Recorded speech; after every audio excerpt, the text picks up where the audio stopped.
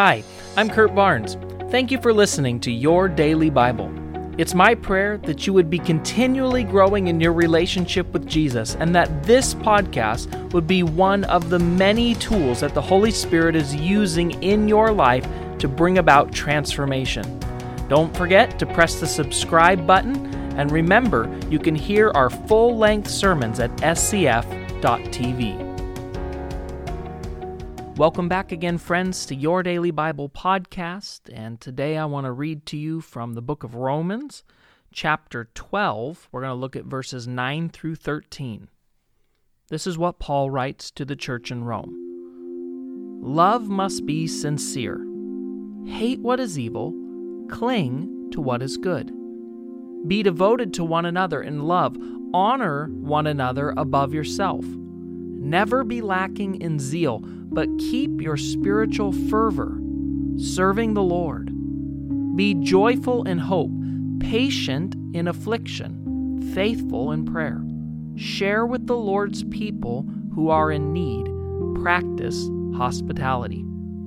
All right, this is incredibly helpful and practical advice from the Apostle Paul to the church in Rome. Now you have to remember, the church in Rome was a church that was under a lot of persecution. There was persecution for the new Roman Christians, the Gentiles who had become saved by the Jewish Christians. There was persecution from the Jews in the city who didn't like that so many of their brothers and sisters had left to join the Christian faith. There was persecution from the pagan religion, the religion that was officially the religion of the culture. There was a constant persecution of this early church in Rome. And Paul's advice to them is so helpful for you and I. This is what he tells them, that they have to love, and it's got to be sincere.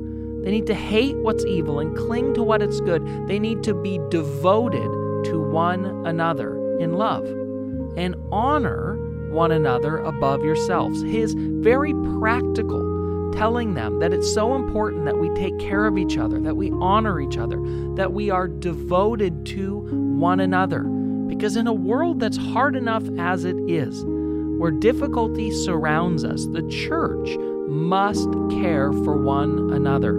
We must love and prefer and be kind. And actually, the Bible tells us that the world will know that we're disciples of Jesus by the way we treat and love each other in the household of faith.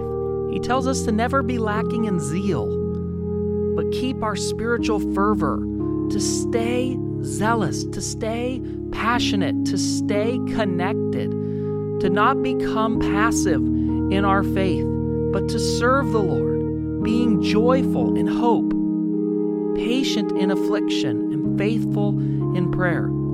This is something we all need to hear right now. Patient in affliction and faithful in prayer. We, church, have a responsibility to pray for each other, to pray for our neighbors, to pray for our community, to pray for our leaders.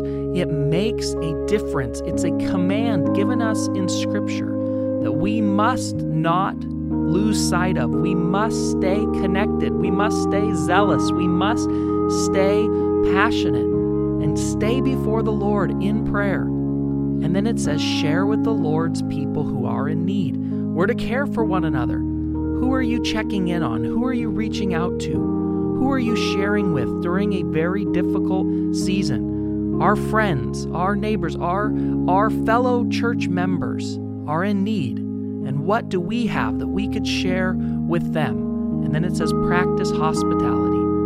This is challenging right now, but there are ways to be hospitable larger than opening your home. There are ways that we can prefer other people, serve other people, care for other people that will make a huge difference. Let's pray together today. Lord, thank you for the book of Romans and the practical advice that Paul has given us. Lord, I pray today that we will be a people who are zealous, who are strong in our spiritual fervor, and a people who are praying. We know we need it right now all around us. So I pray, God, we would stand in the gap for our community, for our neighborhoods, for our local businessmen, for our country's leaders. I pray today we'll stand in the gap and lift them before you.